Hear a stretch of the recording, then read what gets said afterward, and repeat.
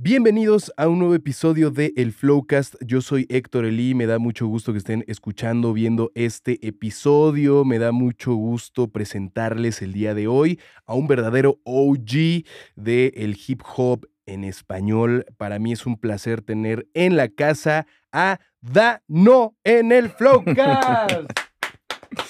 Muchas gracias, hermano, por invitarme. Muchas gracias por tenerme aquí en tu espacio, en tu movida. Hermano, pues bienvenido a la Ciudad de México. Y nada, tienes show, así que estamos emocionados los que te escuchamos. Y pues empezando con esta conversación, quiero hablar sobre tus orígenes, porque creo que es importante, tú lo has dicho en una entrevista, el contexto. Sí, siempre. Contexto es todo. Contexto es todo. Hablemos de nacer en Argentina. Naces en Argentina y ¿cuánto tiempo estás ahí? Y cuéntame, así, sé que tienes familia de músicos, Ujú. sé que has crecido con la música. Ujú. Em, y tal vez va a ser muy difícil. Esta pregunta la hago, obviamente, para eh, empezar por una raíz, pero la primera interacción con la música que te acuerdas, sé que es muy complicado. Que yo recuerde, es que imagínate que, bueno, sí, como decías, nací en Argentina, padres músicos, abuelos músicos también por parte de mi madre, y recuerdo real, no sé, es que no sé, es que desde que nací, hermano, o sea, es que vivíamos de eso, comíamos de eso. Realmente mis padres o sea, ha sido mi casa todo el tiempo, no sé. Em, Igual el Winco, que era como un tocadiscos así como muy vintage, como de los 70, que estaba en mi casa todavía ahí. Ajá. Y poner discos así pero muy niño, como de no llegar a la mesa y poner, ¿no? Como estar poniendo discos. Ujú. Em, sí, yo que sé, igual también como, no sé, igual tengo recuerdos que son creados porque ves fotos y te inventas el recuerdo, ¿no? Algo así, pero sí, desde niño, todo el tiempo, no sé, haciendo percusión con las ollas y las cosas de la abuela, y siempre ritmo, siempre como niño hiperactivo, siempre tocando y siempre. Haciendo desbarates, pero Sí. siempre conectado a la música. Háblame de Siempre, eso, siempre, de la siempre. conexión que hay familiar con la música. Sé que en ciertos aspectos te sientes privilegiado por Sí, eso. sí, Háblame de sí. cómo es crecer en una familia de músicos.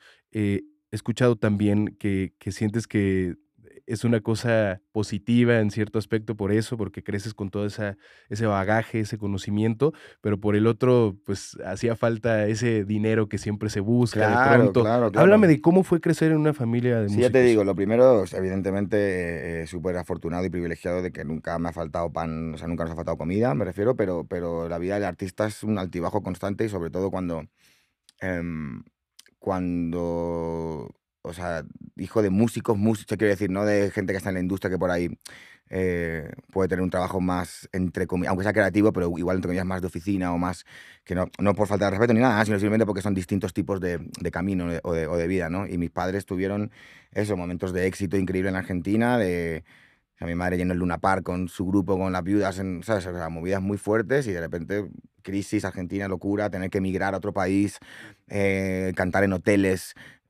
o vendedores ambulantes. Mi madre o sea, durante un tiempo vendía en la calle, no sé, stickers para los autos por detrás, ¿no? Y venía de llenar el Luna Park, ¿no? O sea, la vida del artista siempre altibajo y eso yo como que supongo que crecí como con la noción de que eso era así, de que no estaba mal y que simplemente pues era así. Mi padre siempre dice una frase como de, hoy cenamos faisán, no, sí, hoy cenamos faisán y mañana desayunamos las plumas. Dice mi padre Wow. siempre, ¿no? Como la vida del artista es un poco así. Hay días que cuando se cobra estamos todo bien y celebramos, pero al día siguiente otra vez es la realidad y a trabajar. Pero bueno, eso siempre dentro de, ya te digo, que nunca nos ha faltado un techo, por suerte, y muy agradecido a mis padres que aunque eligieron ese camino, se esforzaron siempre porque yo tuviera una educación, porque yo pudiera por lo menos ir a una escuela y eso, y yo qué sé, tener mis estudios, lo mínimo, no, eso, muy agradecido, la verdad. Ahora, sentando las bases de cómo fue, digamos, esa raíz que te llevó al hip hop, creciste con mucha música, escuchando mucha música negra Sí. y Jamiroquai, Erykah Badu. A ver, háblame de eso porque es muy interesante, me Sí, parece es muy muy interesante. fuerte, la verdad. O sea, cuando era pequeño pues igual no lo veía de esa manera, ¿no? Pero mi madre siempre tuvo, mi padre, o sea, mi padrastro y mi padre también, pero mi madre siempre tuvo una sensibilidad peculiar para la música negra. Aretha Franklin era como una de sus ídolas, pero el nivel Dios en mi casa, o sea, yo crecí escuchando eso. Escuchando grupos como Take Six, que son grupos de gospel, y haciendo armonías con mi madre en el auto, y sin saber que estaba haciendo armonías, sino era su manera como de enseñarme sin, sin que fuera como que me está enseñando, Sin una ¿sabes? pretensión. Eso, simplemente compartiendo, como cualquier padre o hijo puede compartir sus aficiones o lo que le gusta. Y aunque mi madre siempre estuvo en el pop, en el New Wave y en lo que estaba pasando en Argentina en ese momento de los 80, pero ya siempre tuvo una sensibilidad muy, muy heavy para la música negra. Y claro, con el paso con el cambio de década, en los 90 y todo eso, mi madre tampoco era tan grande, ¿no? Como tan mayor. Entonces yo entiendo que desde su perspectiva simplemente estaba chequeando las novedades del momento, ¿no? Y al igual que se compraba un disco de Jamiroquai, compraba un disco de Erykah Badu, ¿no? Y para ella era como la novedad en el 96 o 97, ¿no? Y yo era un niño y de repente en mi casa aparecían esos discos, ¿no? Y era como, wow, muy fuerte, muy fuerte. En cuanto ya me empecé yo a vestir más rapper, en cuanto ya empecé yo como a tomar mis propias, pues eso, que todos más o menos entre los 12 o así, 13 empiezas un poco ya a buscar tu estética y eso, y mi madre ya vio que iba por ahí y me dijo, toma, y ya todos los discos que me dio eran de rap o R&B en la casa, me dijo, toma, guárdatelos tú y investiga eso. Pero sí, Beastie Boys. Le digo, tampoco mucho rap, pero sí alguna cosita puntual y eso, dentro del R&B, dentro del soul, Sí. Parlame Funkadelic, sí, muy fuerte, la verdad. Muy fuerte haber tenido eso eh, como que no hizo la transición o mi entrada a esa música como que fue una ruptura, ¿no? Porque mucha gente que incluso puede tener padres músicos o gente que está en la música y por ahí cuando hay mucha diferencia entre el sonido de los padres y de los hijos, a veces puede haber un poquito como de, no, pero esto no, Sí, de esto, pleito, ¿no? sí, o esto no es música, o esto, ¿sabes? O tienes que no tocas instrumentos, ¿sabes? Sí. Y mis padres, o sea, vienen de los instrumentos, pero son la primera generación de las máquinas, de la Claro. 808 o la OG, Roland, Sí. ellos son la primera generación de eso. Entonces no, aunque mi madre no entendía 100% por ahí todo lo que era el rap, pero sí que entendía como lo que pasaba, entendía que había Claro. máquinas, cajas de ritmo, lo que sea, era como, bueno, que aprenda el niño lo que le guste, ya está, ¿no? Como que nunca se me prohibió o se me dijo, no, por ahí no, Ok. ¿no? Y eso súper blessed. ¿Hay algún disco particularmente de esa época, antes o ya cuando estabas en Canarias, que recuerdes con mucho cariño? Sí, sí, sin duda, sin duda. El Ill Communication de los Beastie Boys, seguro. Y el de Arrested Development, el primero. Creo que esos discos que, Ok. bueno, son que los compró mi madre. Ah, y Ladies First, el single de Ladies First, que ahora justo ha salido el documental en Netflix Ajá. de las mujeres en el hip hop y que se llama como el tema este Sí. de Queen Latifah. Y mi madre tenía el single, o sea, lo compró, pues eso, ahí todo. ¿Sabes? Ahí todo power y compró Guau. el single de Queen Latifah. El otro día cuando vi el documental fue como, es verdad, mi madre tenía esto, ¿no? Qué increíble. Shout out a mi mamá. Shout out, shout Sí, out. sí, no, y por otro lado, mi padre, sin extenderme mucho, Sí. que venía del fusión, del jazz fusión, todo eso, él desarrolló con su pareja también, la madre de mi hermana, una conexión muy loca con el afro también, con la cultura afro en Argentina, que no es el país de Latinoamérica donde más cultura afro haya, ¿no? Ujú. Me refiero, la hay, pero bla, bla, bla. Y mi padre se volvió loco de la salsa, estuvo estudiando, o sea, pero estudiando loco y tocando con músicos cubanos, puertorriqueños un montón de años. Y en Buenos Aires de repente yo tenía eso en mi casa, lo que te digo, y iba a Buenos Aires y sonaba salsa y músicas que tampoco suelen sonar tanto por ahí en las familias de mi época en Buenos Aires, ¿no?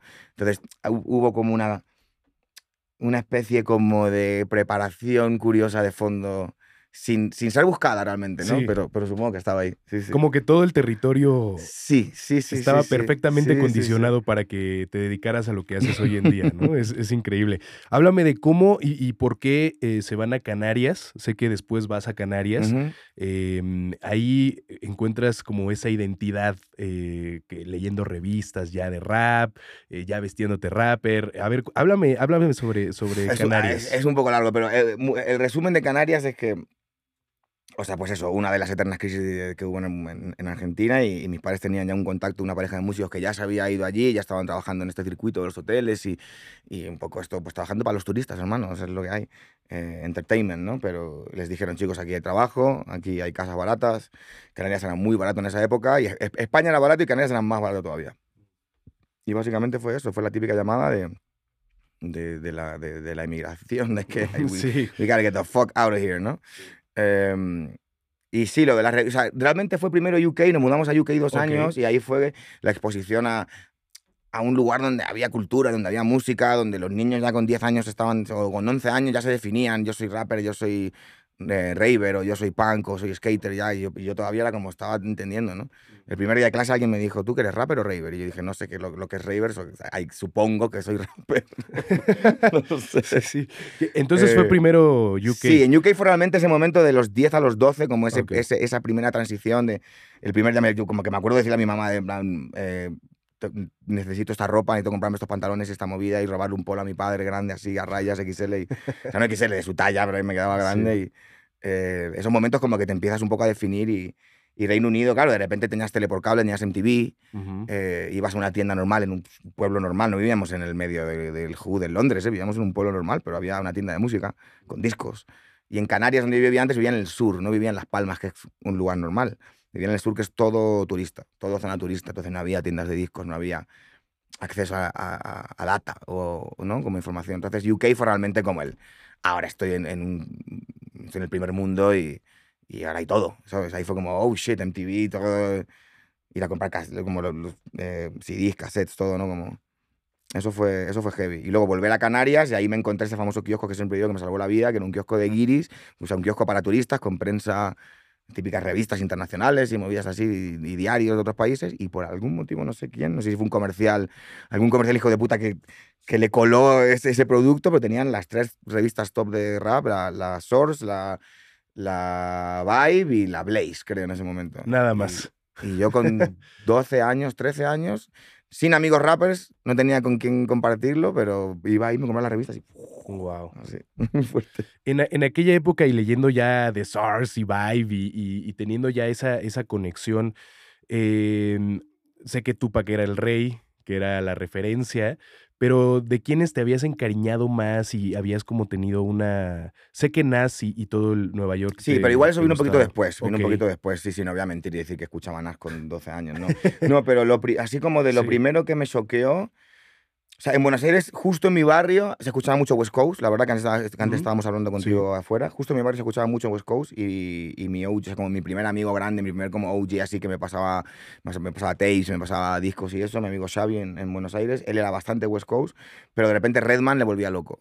Y ahí yo siento que sin quererlo, o sea, sin buscarlo a propósito, Redman plantó en mí semillas que a día de hoy todavía siento que están ahí, muy fuertes, en la manera de cómo se rapea, básicamente, hermano, para no ponerme aquí pesado. La manera de cómo fluyes, cómo te mueves sobre el ritmo, cómo hacer para que como que parezca que no te importa y en el fondo está todo tan pensado y todo tan trabajado y todo tan detallado, pero luego y eso para mí yo creo que sin buscarlo a propósito, pero Redman fue... O sea, como que tuve mucha suerte como que a nivel musical, sí, el West Coast era o sea, a nivel musical era una locura. West Coast Sí. eran beatmakers con músicos, con bajistas, sintes, o sea, a nivel musical, el West Coast en los 90 era una locura. Pero por ahí líricamente no era donde claro, porque viene de Nueva York, eso. Y entonces tener ese contraste de que tenía amigos que me ponían West Coast y mi oído se iba educando a los acordes y a las melodías y a los sintes, pero por otro lado que me dijeran, yo, Redman, Muddy Waters, 96, escucha esta mierda, sin entender todo, evidentemente, y sin comprender realmente todo, pero creo que eso ya se me metió aquí, Sí. y la manera en la que él construye las palabras, el sentido del humor también. Ujú. Escuchar a un rapper y reírte, ¿no? Como que te haga un punchline que digas, ¡oh! Eso me Sí, lo sí, dio sí. Redman ya con 12 años. Ok. ¿Sabes? De, ¿qué acaba de este hijo de puta? Y aparte eres niño y todo te sorprende, ¿no? Y todo Sí. es, ha dicho Sí. marihuana, o sea, que, Sí. ¿no? Como, ha dicho que compra marihuana no sé quién y luego, ¿sabes? Pero eso que Eh, dices creo que es algo como muy particular de estos raperos que logran tener ese sentido del humor que tú sí, mencionas, hermano. que parece que lo están haciendo muy sencillo, pero realmente tiene una profundidad y yo Que creo para mí es que es como eso. como las stats en las cartas de esto de deporte, de béisbol o de lo que sea, ¿no? Como siempre hay, Ujú. o de fútbol, ¿no? Siempre como unos Sí. stats, ¿no? Sí, Como sí, de sí. la fuerza, velocidad, reacción, lo que sea, ¿no? Em, y no todos los MCs tienen que tener todo, ¿eh? O sea, no se Claro. trata de eso. Pero hay algunos MCs que tienen bastante de todo. Y Redman es uno de esos. Un pibe que cuando es serio, sobre todo en esa época, cuando quería hacer un tema duro, era duro. Por ahí no era el más profundo, eso sí que te lo voy a decir. Hombre, que temas que te hagan llorar o pensar en algo más deep, ¿no? Pero el pibe o sea, cuando quería hacer sátiro era sátiro, cuando quería hacer reír te hacía reír.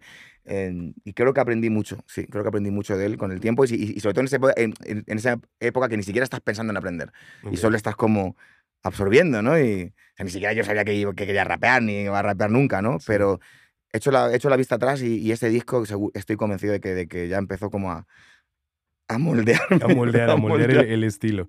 Háblame del acercamiento que tienes con el beatmaking y con hacer música, porque sé que eso, pues, son tus bases, fundacionales para empezar a desarrollarte como artista. Háblame de cómo es tu acercamiento, cuándo es la primera vez que recuerdas. Curioso, porque escuché también una entrevista que, pues, obviamente no empezaste en una MPC, ¿no? Y tú teniendo todo ese contexto, ese bagaje, ni aún así, en el rap en español se sampleó, bueno, por lo que yo he visto, ¿no? En historias de, pues, todos los artistas que pasan por acá y que he visto como del rap en español, como que no logramos, no llegó la MPC primero, ¿no? Como que siempre fue antes con máquinas, ¿no? A O sea, ver, depende de háblame. la generación, ¿no? Sí, Evidentemente. También España era un lugar, entiendo que era muy difícil acceder a estas máquinas también y claro. no era ni barato ni ni de fácil acceso para la generación anterior a la nuestra. Yo realmente, o sea, quiero decir que soy grande, pero tampoco soy un abuelo. Quiero decir que cuando empecé a hacer beats ya Claro, era la época de las compus, ya era todo sí. Windows y ya estábamos trabajando con el PC en ese Ujú, aspecto. Me refiero como que era un poco el lenguaje del momento ya. ujú. Y realmente fue por la necesidad de juntarme con Unai, que fue con el que realmente, o sea, Unai es como como el miembro fantasma, entre comillas, de Ziontifik, es la primera persona que yo he conocido, que realmente conectamos a nivel rap heavy, y él fue el que me presentó a Kael, Kael me presentó a Helio, y así la cadena, ¿no? No existiría Ziontifik sin él, aunque igual no ha sido el más activo, me refiero, él tiene su vida y su camino y su todo, pero siempre le doy shout out a Unai, porque si no fuera por él, no, vamos, yo Helio ni lo conocería, o sea, seguro. Y, y con él al principio, eso, con 16 años en mi casa, era como rapeando, rapeando, y al final un día escuché un sample de no sé qué, dijo, oye, voy a lupear aquí. Y con loops, empezamos con loops básicamente, haciendo pequeños loops y entendiendo la rítmica y entendiendo lo que ocurre cuando lupeas algo "Oh, pero hay que meterle drums, hay que meterle una batería, hay que meterle no sé". Y ahí poco a poco y jugando em, y la verdad que me di cuenta en un momento, o sea, ya te digo, supongo que fue por pura necesidad realmente. Si hubiéramos tenido un homie en la crew que solo quería hacer beats, igual no sé si yo hubiera terminado haciendo beats. Puede ser que sí, pero no lo sé. Pero al no tenerlo, entonces fue como, yo, we need some fucking beats. Sí, de que alguien tiene que hacerlo, ¿no? Alguien tiene que hacerlo y evidentemente me gustaba, me lo pasaba muy bien, me parecía muy divertido eso, agarrar un... O sea, quiero decir, igual la gente no está viendo, pero justo detrás de la cámara está lleno de vinilos, ¿no? Sí. Y de repente la idea de comprar un disco y agarrar un pedacito así que nadie se ha fijado en ese cachito, así la canción entera sí, pero esto, mira este momentito que cambia de acorde y aquí pasa algo. Y Sí. esto de repente puede sonar durante 3 minutos y no me canso. Ah, eso es magia, hermano. Eso es fucking magia. Además tiene esa relación con toda la cultura y la diáspora africana de la espiritualidad Tiene y algo de todo eso, mantra, tiene ¿no? algo de Eso, mantra, el tiene una mantra. cosa... eh, en general la música y el ritmo, para no meternos muy deep, Sí, pero la música tiene un elemento que es fundamental, que es la predicción. Que es que la persona no tiene que estar realmente pensando en la música, pero el cerebro está contando, sin que hay un procesador de atrás de todos los seres humanos que está contando. Aunque la gente no lo sepa, pero todo el tiempo está contando. Entonces, cuando ya escuchas una estrofa y sabes lo que mide, escuchas el estribillo y sabes lo que mide, sin pensarlo, aunque tú no sepas contar compases, tu cerebro lo sabe. Entonces, el cerebro ya sabe lo que va a ver. Sin quererlo, está prediciendo que la estrofa, ok, y ahora viene otra vez el estribillo y ahora ve. Por eso la ujú, electrónica siempre, ¿no? Como, sí, ¿no? Todas las subidas, todas esas movidas, los drops, todo eso está pensado porque el cuerpo lo siente. Y por eso las estrofas miden lo que miden. Las estrofas nunca miden 17 compases, miden claro, 16. sí. ¿Entiendes? Y que son múltiplos de 4, porque el cuerpo todo el tiempo está contando y está esperando que pasen cosas, ¿no? Y el loop tiene, no, como evidentemente luego ya los beats no son solo loops, ¿no? Pero muchas veces partes de un loop, partes de algo que genera ese mantra que tú dices, que genera esa cosa que evidentemente 80%, 90% de esto viene de esa raíz afroamericana y ese origen afroamericano, pero ese elemento mantra creo que ocurre en más músicas también, en heavy metal o otras movidas, bueno, aunque el Ujú. rock también viene de lo afro, Sí, sí, pues, sí, toda todo la música todo viene viene del de afro, allá. ¿no? Pero tú me Sí. entiendes, sí, sí. Te entiendo perfecto. Ahora, es entonces en Madrid donde se da Scientific, Totalmente. colectivo relevantísimo para lo que pasa en la escena española. No eran ni tan rap español del de antes, del old school, ni lo que vendría después. Y eso me parece muy interesante. Háblame de cómo, ya me decías brevemente cómo surgió, pero cuéntame cómo se gesta, digamos, y cuál era como el propósito detrás. Yo creo que lo fuerte, te digo, y aparte es complejo hablar de uno mismo, autoanalizar, no digo de mí mismo, sino de los logros de la cruz de uno, lo que sea, ¿no? Pero Sí. lo que te puedo decir es que creo que fuimos extremadamente afortunados de conocernos porque realmente em, rappers siempre hay rappers y España es un lugar que por suerte tenía su industria y tenía su movida, aunque no era una super industria, pero me refiero, había discos en las tiendas Ujú. y la gente podía, o sea, hasta ahí, ¿no? Y hacía sus shows y eso ocurría.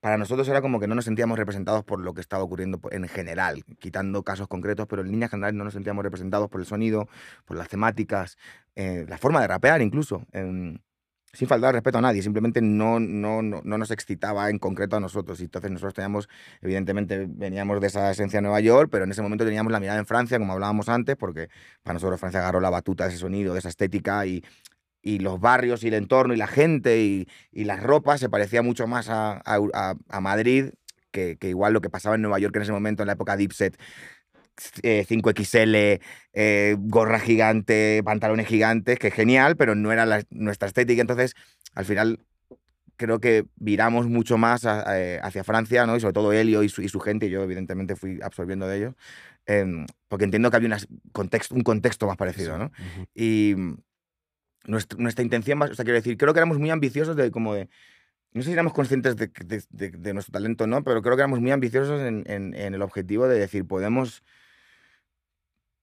hacer algo parecido o intentar hacer algo parecido a esto que estamos escuchando nosotros con toda nuestra energía y con todas nuestras ganas y mostrarle a la gente que como que hay otras alternativas o que se puede hacer de otra manera. Y también mucho énfasis en el audiovisual, mucho énfasis en los diseños, en las fotos. Desde la primera demo todo eran fotos analógicas en una época en la que ya nadie hacía fotos analógicas y todo era digital.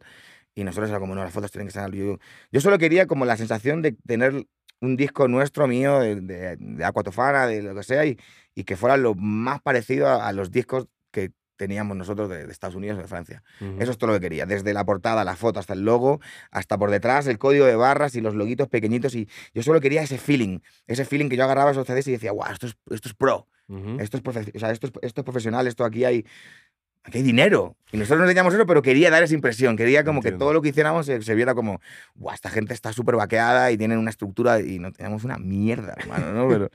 Pero creo que eso nos unió. Desde cómo escribíamos, que era lo más importante, Ujú. hasta cómo intentaba yo hacer los beats. Eh, Hablo de la intención, ¿eh? No de que lo lográramos. Evidentemente eso lo tendrá que Ok. decir la gente. Sí. Pero nuestra intención era eso, como hay un factor, evidentemente, cuando tienes 18 años, que tú te crees que tienes la verdad absoluta del rap. Todo, me refiero, rapero o crew que no piense que tienen la verdad en su ciudad en el momento en el que tienen 18 a 20 años, no están hechos para estar en el game. ¿No? Me Ok. refiero, no lo digo desde a malas, sino tú me entiendes, Sí, ¿no? entiendo, sí. Tienes que creértelo, ¿no? Eso. Entonces, en nuestra peli de 18 años era como, nosotros tenemos la verdad, nadie se entiende, nadie se entera de nada, ¿no? Nosotros, Sí. evidentemente, es mentira, ¿no? Pero hay un poquito de eso yo creo que hay que tener, ¿no? Para salir y mostrar al mundo y decir, no, Sí, así es como... esta es la shit Claro, esta es la shit que que hay nadie que... está viendo, pero nosotros la Claro, traemos. claro.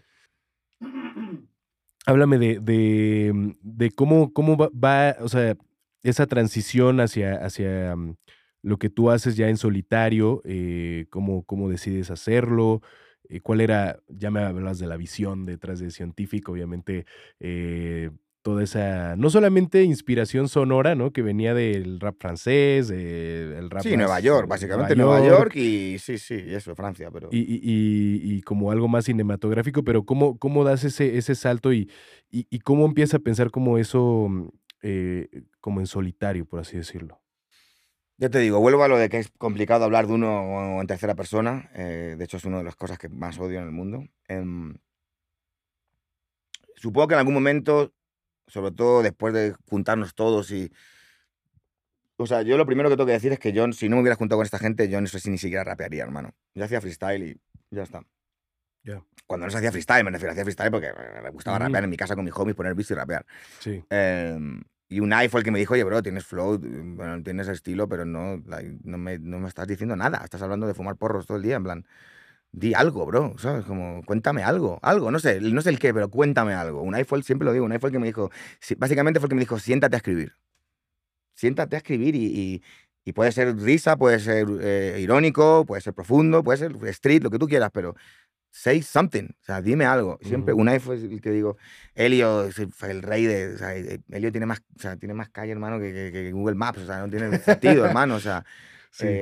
yo lo que he aprendido de él es una locura. Él era un poeta, hermano, con 17 años y él escribía unas frases, hermano, y decía unas movidas que muchas veces ni entendíamos y teníamos que escuchar 4 veces para decirle, bro, ¿qué acabas de decir, hermano? ¿Qué es esto? ¿No? Como, y quiero hacer énfasis en esto para no empezar a hablar de yo rapeo así o rapeaba así, porque Entiendo, es entiendo. muy importante que si no hubiera sido por esta gente, yo igual ni rapearía, ¿ok? Ok. Pero hubo un momento en el que ya haciéndolo, supongo que me di cuenta que lograba yo mismo, o sea, yo mismo escribía cosas, me refiero, lograba hacer cosas que las escuchaba y decía, yo, o sea, aquí hay algo, en plan, se me da bien esto de las sílabas y las palabras, y creo, ¿no? Creo que se me da bien. Em, entonces ahí yo creo que entra un factor que cualquier rapper, que como que yo sé que igual la gente lo escucha y esto parece muy, que suena muy como ególatra o muy pedante o muy prepotente, pero yo creo que cualquier rapper, no digo artista o cantante, digo rapper, si tú no te crees que eres el mejor, hermano, fuera, ¿no? Pero es como un luchador, ¿no? Me refiero, no digo que tú pienses que de verdad eres el mejor, sino Sí, si no no, estás como creyéndote que estás trabajando para ser el mejor y que claro. estás ahí haciendo esa movida, Sí. hermano, te van a pasar por arriba, o sea, porque hay una cola de chicos y chicas hambrientos que quieren ser el mejor, ahí esperando. Desde ese punto lo digo, ¿eh? No lo Sí. digo de verdad uno creerse que es el No, es, mejor, es ¿no? una perspectiva un poco, a lo mejor de deporte, Sí, de eso, eso. va por Va ahí, por ¿no? ahí, sí, sí, sí. Em, entonces, pues yo me puse ese objetivo de decir, o sea, voy a matar a todo el mundo. O sea, yo voy a ser el mejor. Voy a ser el mejor produciendo y voy a ser el mejor rapeando y yo quiero pasar a la historia como el mejor. O sea, en mi mente soy el mejor, pero es que si no me lo creo yo, ¿cómo lo van a creer los demás? Claro. Si yo no trabajo para, pero es que me lo creo y estoy en mi casa tomando café, o sea, me lo creo porque estoy trabajando todos los días. Todos los días estoy trabajando, hace 20 años todos los días escribo barras. Todos los días estoy trabajando. Entonces, pues como un deportista de élite o, ¿sabes? Todos los días training y esa mentalidad yo creo que un poco que es común a casi toda la gente y sobre todo gente que lleva mucho tiempo, si no piensas así es muy complicado, yo creo, ¿no? Yo creo que me puse ese objetivo de, like, I gotta be the best. Ok. ¿Y la proyección de todo eso viene a reflejarse en un disco como Istmo? ¿Sí? Eh, Creo que viene a reflejarse en cada cosa que he hecho desde que saqué mi primer tema, desde la perspectiva Ok. y el espectro de conocimiento que tenía en ese momento. Pero yo no he escrito unas barras, un verso en mi vida en el que ahora mismo digas una mierda. Evidentemente puedo decir, ahora escribo mucho mejor que en ese momento. Claro. Pero like, no fillers, nunca, nunca, ¿sabes? No, ni una barra Ramson, ni una barra random rapeo Hamson, decía Sí. Iker, decía en Guay, en Gold Chains, ¿no? O sea, nunca una barra random, todo puede ser quoteable, ¿sabes? Cuando me Claro. muera quiero que cada puta rima que se busque en Genius, todo sea como, yo, cada frase eso es mi trabajo, hermano. Eso. Ese es mi trabajo. Un arquitecto tiene que hacer que sus casas no se caigan y que sean lindas y que funcionen y que la gente viva a gusto adentro, ¿no? Bueno, yo tengo que hacer que cada verso tú digas, oh my God, ¿quién es esta persona? Es el mejor que escuché en mi vida, porque si no, no estoy haciendo bien mi trabajo. Entiendo. ¿No, men? Sí, sí, no, lo entiendo perfecto. Yo quería pasar a hablar del disco de Istmo. ¿Cómo se da este álbum? ¿Qué concepto plasmas, como todo lo que hay detrás? ¿Qué había? ¿Qué intención tenías cuando hiciste Mira, ese la álbum? realidad, y para también no decir siempre lo mismo que he dicho en otras entrevistas, yo desde que hago mi primer disco, Cierra los ojos, que lo grabo en el 2005 y que tarda en salir 2 años por movidas de labels y todo y tal, yo ya tuve una experiencia medio fea con eso. Ok, de industria musical. Sí, sí, tampoco jodida, chunga de drama, sino que pues, unos contactos que no sé qué, unas empresas grandes que cambiaron de no sé qué y lo que estaba abajo tuvo que esperar a lo que estaba arriba y bla, bla, bla, bla, bla. Y Entiendo. no 2 años, pero 1 año y medio que coincidió que pasaron del 2005 al 2007, ya salió en enero de 2007 mi primer disco. Y para mí ya estaba viejo eso, ya tenía como otro disco preparado. ¿Qué pasa? Después de ahí ya me pongo o sea, después de hacer el mío, mientras espero, me pongo con el primero de Helio. Luego nos ponemos con el Aquatofana. Entonces, yo me di cuenta que estuve mucho tiempo trabajando para otra gente, eh, trabajando en mi lado productor también, Ujú, ujú. pero en el fondo yo soy consciente que como rapper llevo mucho tiempo, pero no tengo una discografía tampoco larga para el tiempo que llevo rapeando, ¿no? Ujú. No hay que ser tampoco un físico nuclear para darse cuenta de eso, ¿no? Sí. Em, en un momento también, en la época de Black Ops, yo estaba haciendo otro disco también, que nunca salió. ha habido varios discos que yo he hecho, discos con títulos y temas que nunca han salido. Entonces, hubo un momento, claro, hice lo de equilibrio, entonces ahí también como calmé un poquito la movida, ¿no? Y también seguía trabajando en otros discos. Al final me junté con Skyhook, hicimos toda esa movida, otro sonido, nuevas movidas, nuevos vibes, autotune, trap shit, Memphis, funk, toda esa movida, pero yo seguía trabajando en mi fucking shit, ¿no? Entonces, toda esa música y todo eso, al final, llegó un momento en que dije, yo tengo que hacer un disco que si yo me muero mañana, esto sea un buen disco de rap. Que sea el número 1 o el número 500, eso ya es cosa del público, no es mi problema, pero que sea un buen disco de rap del primer play a cuando termina. Que no sobre nada, que todos los beats sean tight, que todas las barras sean tight, que tenga hooks melódicos también, que se pueda cantar, que me evoque lo que me evocaban los grandes discos de rap cuando yo era chaval, cuando yo era un niño, ¿no? Eso es lo que quise hacer con Ismo realmente. Luego hay toda una lectura de que sí, que el paso de los 20 a los 30, bla, bla, bla, pero eso ya, que la gente vea el documental, que eso ya lo cuentan. Sí. Pero para contarte algo un poco más profundo, un poquito más personal, me has hecho pensar en eso, ¿no? De realmente yo tenía una deuda conmigo mismo de decir, bro, yo me creo, lo que te decía antes, me creo el mejor, soy el mejor rapper, pero no tengo un disco que me lo demuestre. Largo, por lo menos, ¿no? Y eso fue mi manera de decir, yo, aquí está, si me muero mañana, si mañana me cae un piano como los dibujos animados, una caja fuerte de ese, me cae una caja fuerte en la cabeza, por lo menos tengo esto aquí. Un testamento. Un testamento de lo que yo entiendo por el rap, lo que yo entiendo por escribir, lo que yo entiendo por cantar, lo que yo entiendo por hacer beats, lo que yo entiendo por digging, lo que yo entiendo por samples, lo que yo entiendo por chopping. Eso fue. Sí. Okay. Dejar algo para que quede ahí para siempre. Que quede para siempre. Y llega esta nueva, bueno, no sé si nueva, porque es que hablar de cosas novedosas es irrelevante, ya que, como dices, has trabajado, o sea, el joseo no ha parado, pues. Pero es un testamento y llega otro disco, el álbum que acontece en este 2023. Yeah. Para mí, uno de los mejores trabajos de rap de este año, El Hombre Hace Planes, Dios Se Ríe, que ya desde el título tiene una carga de ironía bastante, no sé, cruda, sí. Existencial, y me encanta porque más allá de lo que podamos decir aquí, intelectual o pretencioso, creo que es un trabajo muy directo, muy frontal. Gracias. Y realmente a mí me ha gustado muchísimo. Quiero que me hables de este disco porque, bueno, es increíble, hermano. Además, hay una barra que suelta Duki, que bueno, pues para nada es desconocido, ¿no? Dice, tuve que sacar el mejor vino de mi reserva si quería rapear con el Dano. Nada más para que se den una idea, que si ustedes están viendo aquí el Flowcast y solamente han escuchado trap o no estén tanto en la movida del rap, tengan consciente que Duki sacó lo mejor de su reserva. Háblame de este disco, Dano, del Hombre Hace Planes, Dios Se Ríe.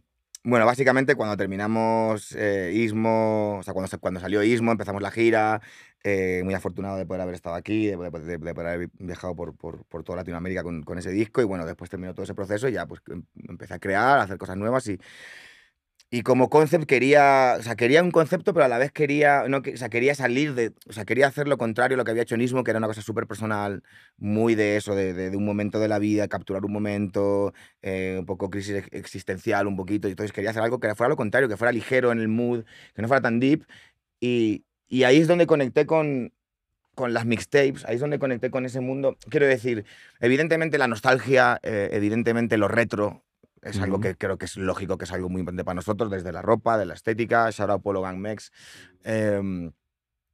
O sea, evidentemente, gracias a Dios, yo ahora, o sea, gracias al universo y Bless, que podría ir y comprarme cualquier ropa que quiero de ahora, pero igual prefiero esperar y encontrar esa mierda vintage hace 20 años porque es nuestra locura. Realmente eso es lo que, a mí personalmente, o sea, no quiero hablar por nadie más, pero entonces lo que quiero decir con esto es que el retro siempre es una cosa que está ahí. Entonces no quería evocar otra vez algo evidente y dije, de repente conecté con algo que fue muy importante para mí en esos primeros años en Canarias cuando volvimos de Inglaterra y todo eso, que son las mixtapes de Fun Master Flex, de J. Clue, que era el internet del momento, era donde te escuchabas a los rappers jóvenes, era donde escuchabas a la gente nueva, era donde escuchabas crossovers que por ahí, por cosas de labels, por cosas de contrato no solía pasar, pero en las mixtapes sí, porque no era official, no era una cosa que iba a estar registrada y todo, y este rapper de Wu-Tang con este otro rapper de West Coast y están rapeando en un beat de Premiere y era como, ¿qué? O DMX cantando en un beat de Mobb Deep, que no pasa, nunca en la vida pasó eso,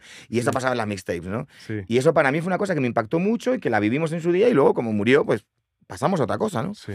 Bueno, no murió, pero cambió a las mixtapes de 50, a donde ya la figura era el rapper y no el DJ, ¿no? Que es la mixtape de los 2000, ¿no?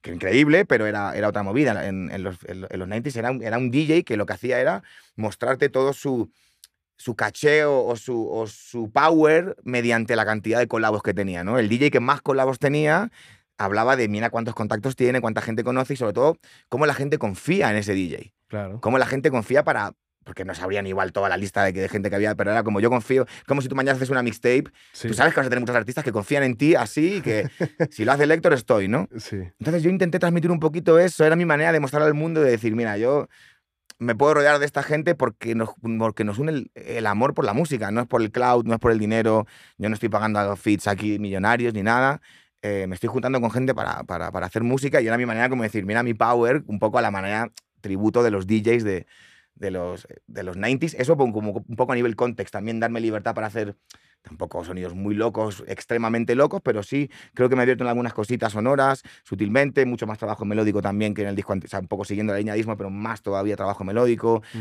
más hooks cantados, casi todos los hooks del disco son cantados, creo. Sí. Y eso es algo que está pensado desde el punto de el reto de mantener un sonido crudo, mantener un sonido dirty, digamos, entre comillas, o rugoso, si lo quieres hablar de una manera, pero que pueda ser cantable por la gente también y que puedas cantarte un hook de un tema en el auto con tu gente o por la calle y que sea melódico y lo puedas cantar como cualquier estribillo que suena en la radio, pero que el sonido sea fuerte. Eso para mí fue un reto, ¿no? No sé si lo hemos conseguido full, pero era el reto que tenía y por eso siento que el concepto de la mixtape me dio esa libertad. Wow. De no tener que estar atado como a este es otra vez yo abriéndome mi pecho, ¿no? Como tan deep, porque ya lo hice en el disco anterior y no estaba en ese vibe. Quería algo un poquito más disfrutable. Entiendo. Y creo que lo de la mixtape enganché un poquito con eso, porque la mixtape era eso, era como escuchar esto, qué bueno, barras, mira este, mira el otro, jajaja. Venga, let's go. Háblame del título y de cómo surge, ya me decías que el tema existencial estaba presente y como de alguna manera un retrato de lo que también pasa todavía en las calles allá en Madrid, en España. ¿De dónde surge eso? Mira, básicamente hay una broma interna con mi grupo de amigos, que es una frase que digo hace años, que es siempre cosas. O sea, ni siempre es una frase, es un concepto. Siempre cosas, que siempre pasan cosas. Pero cosas no significa cosas malas, tampoco significa cosas buenas. Son cosas. Cada uno es el que le pone el valor de si son buenas o malas. Ayer, por ejemplo, fue un día de siempre cosas. Pasaron, pero todas fueron increíbles. Sí. Pero inesperadas por completo. O sea, terminamos en un estudio ayer hasta las 7 de la mañana, no quiero spoilear, para artistas increíbles de aquí que nos presentó él. De la nada, buena onda, y terminamos en un estudio haciendo un hit, ¿no? Gracias, hermano, por el link. Pero me refiero, siempre cosas, ¿no? Sí. Nunca, entonces...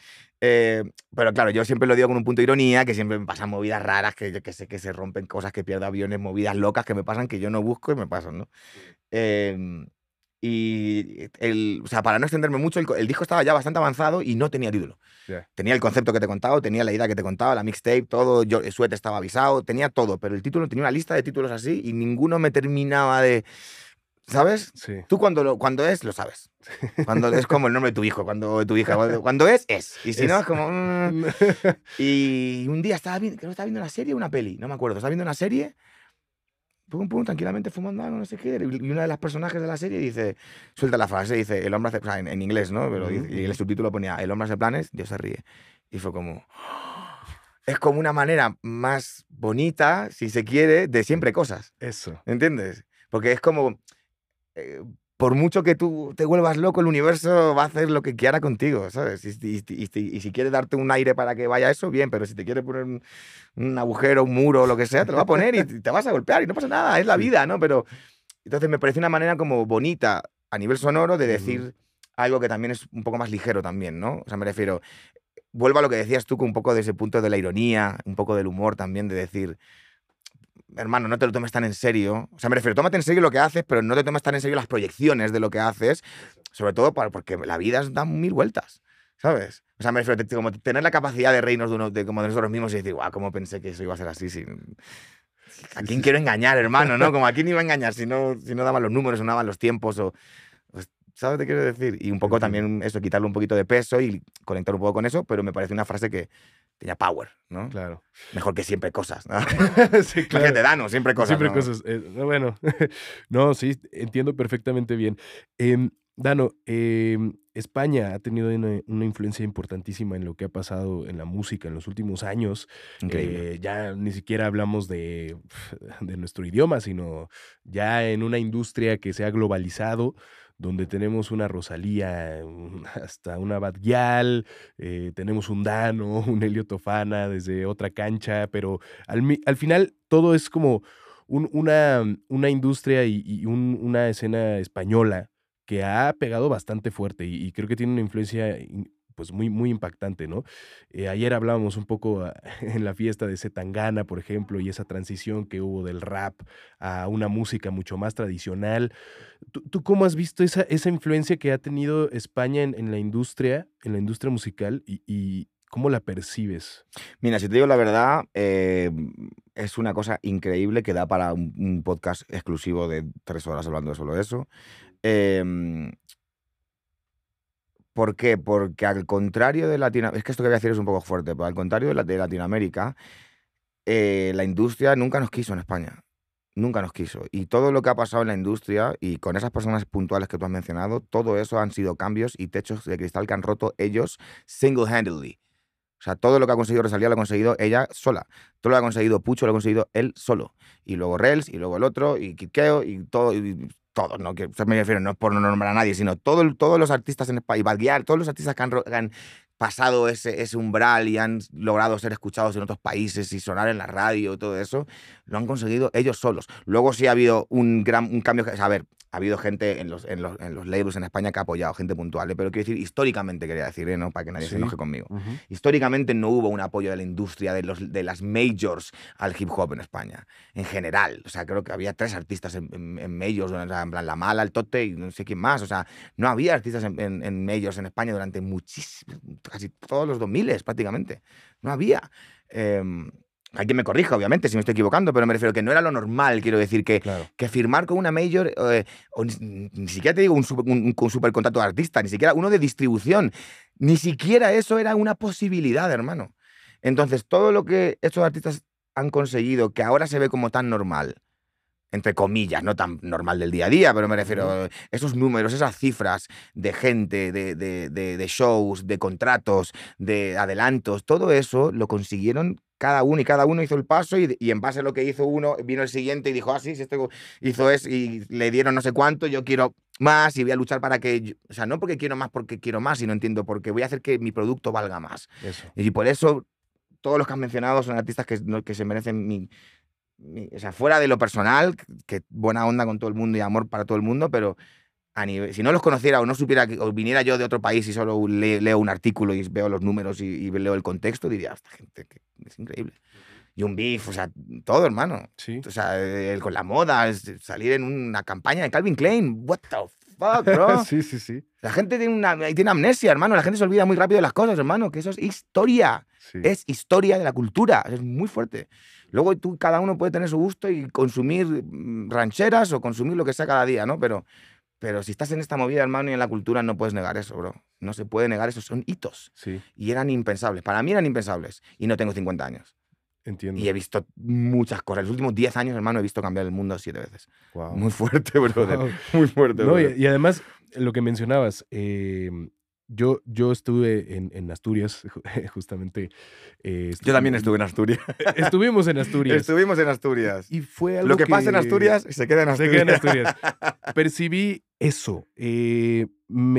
Gente diciéndome, es que esto hace tiempo no Era podíamos impensable, ver. hermano, Era era imposible. Es un impensable. festival donde hay rap y solamente hay rap y hay miles Urbano, de de todos los personas, géneros. la gente invirtiendo dinero y creo que va por ahí, ¿no? Lo que tú Sí, estás tío, diciendo. va por ahí. Y ha tardado mucho. Ahora ha habido un cambio generacional.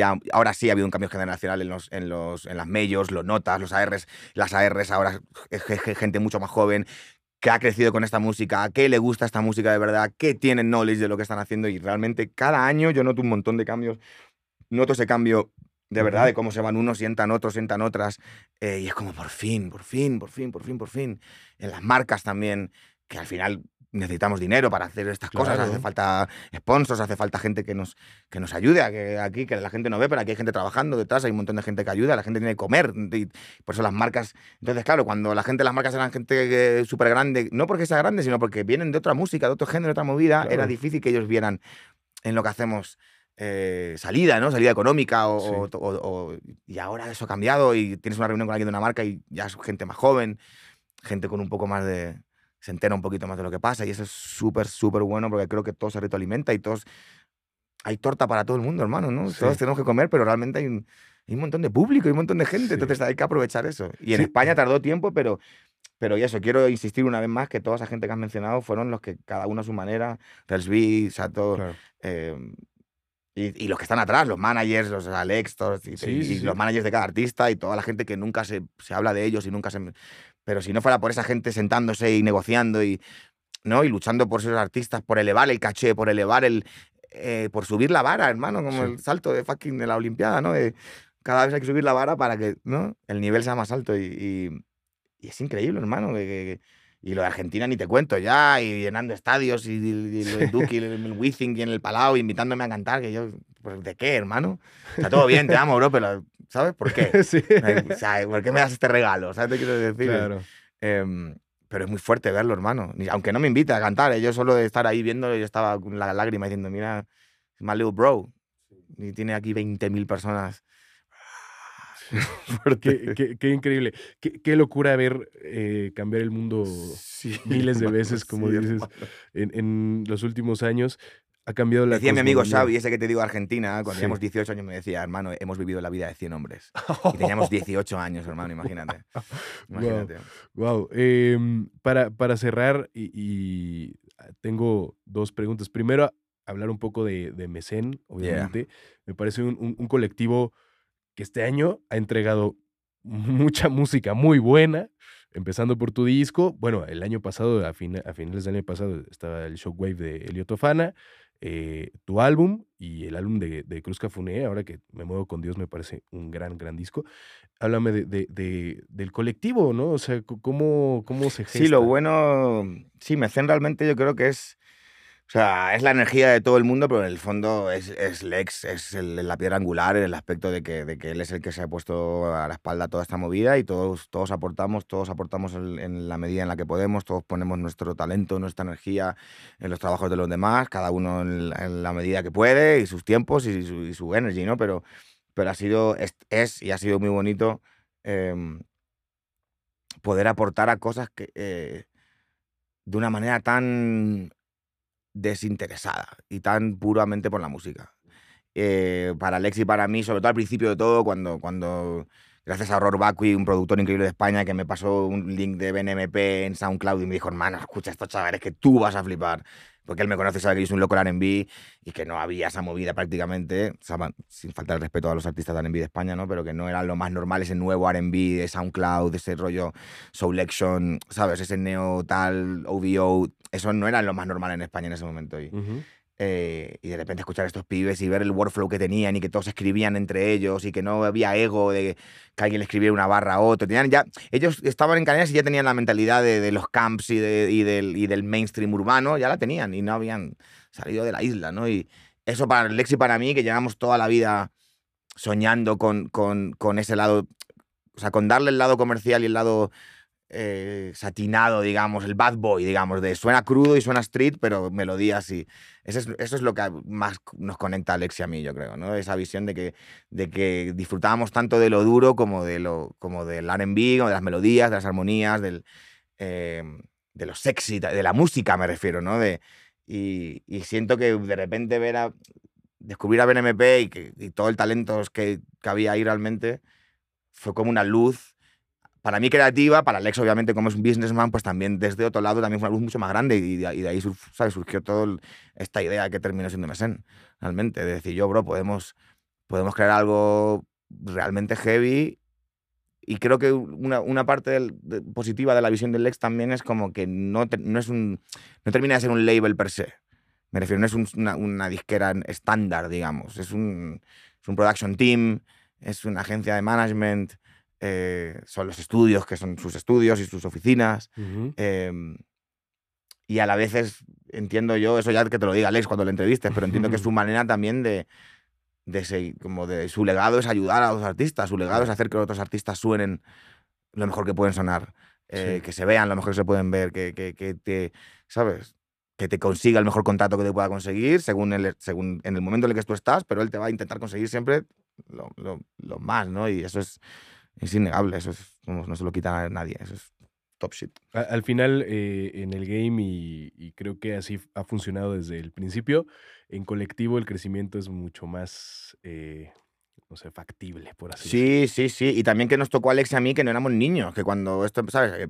Que evidentemente mi aporte es desde otro lado, ¿no? Pues, o sea, puramente musical y creativo y a veces estético también en algunas cosas, pero esta es su empresa realmente, pero me refiero, cuando surgió ese origen, lo que te digo, cuando empezamos a medio fantasear con la idea de crear esta movida, no éramos niños, ya nos pilló con una edad, hermano. Entonces, también supongo que evidentemente no es fácil, ¿no? Pero esa idea de darle libertad a los artistas, ¿sabes? Y que cada artista trabaje lo suyo y esté a la altura, ¿sabes? Y que haga su parte, ¿no? Como que ningún artista está esperando a que vengan a que le hagan nada. Ninguno de los artistas que están en Mesen o que trabajan con Mesen están esperando a que vengan y le ¿sabes? Le preparen todo y le hagan todo. Todos, pero no sino que ya lo hacemos de por sí, ¿sabes? Entiendo. Todos nos hacemos, nos grabamos, nos producimos, Sí, ¿sabes? traen sus poderes ya. Todos sabemos un poquito de todo y podemos ayudarnos a entender, ¿sabes qué quiero decir? Y creo que eso también fue parte del pegamento o de la energía magnética que nos y que nos unió, porque si no, no creo que hubiera fluido, ¿no? Claro. Dano, mi última pregunta del día de hoy, y has dicho que odias hablar de ti. No que odio, sino que es En peligroso. Digo que tercera persona, es peligroso hablar de etcétera. una tercera persona, es muy peligroso. Pero me gustaría, hay una reflexión que yo hago siempre con los artistas sobre, cómo a uno le gustaría ser recordado, o si no le gustaría tener, o pasar a la historia, o trascender. Pero, digo, ahora lo mencionaste con Istmo, pues, fue un testamento de, a ver, yo he hecho tantas cosas aquí que voy a dejar un testamento. Ahora, pues, han pasado ya muchos años de que te dedicas a esto, y a mí me gustaría saber si el día de mañana ya no estuvieras, ¿cómo te hubiera gustado ser? O sea, ¿cómo te gustaría ser recordado a ti? Si te digo la verdad, me interesa más no ser recordado como un estúpido que nada que tenga que ver con la música. Okey. La música ya está ahí. La música está para el que la quiera, y para el que le sirva bien y el que no.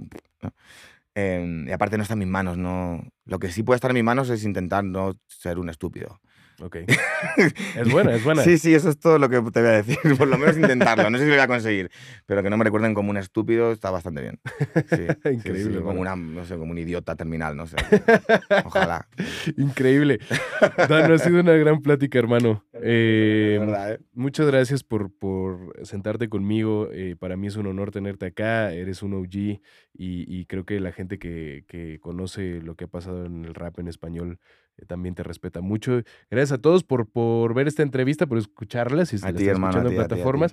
¿Quieres mandarle un mensaje a la gente que te vio, te escuchó por acá? No, mira, lo que dices tú, como que lo agradezco un montón, pero también me quedo con la parte de que siempre hay gente que no te conoce, siempre hay gente que no ha escuchado tu nombre, ni media barra, ni media frase, ni media nada. Sí. Entonces, pues mira, pues para la gente, si hay alguien ahí que no conozca, no solo mi sonido, sino las cosas, igual más gente de aquí, que esté más sintonizada con cosas más de aquí, pues Sí. que escuchen Mesen, que escuchen lo que estamos haciendo, que escuchen el disco de Helio, que escuchen Ziontifik, que escuchen a los homies, tío, que escuchen Ergo Pro y el pequeño. Que escuchen, ¿sabes? Sí. Nicolás, que escuchen a la gente, que estamos ahí, que todos estamos conectados y que hay mucha más, que a mi hermana Kain, que se acaba de sacar un disco increíble. Hay mucho talento y hay mucha buena música y nada, que descubran cosas y que compartan. Ya está. Eso. Muchas gracias, Dano, por Hermano, estar de verdad, un acá. Y placer. nada, Un pues placer. gracias a ustedes por escuchar el episodio. Nos vemos en el próximo. Bye, bye.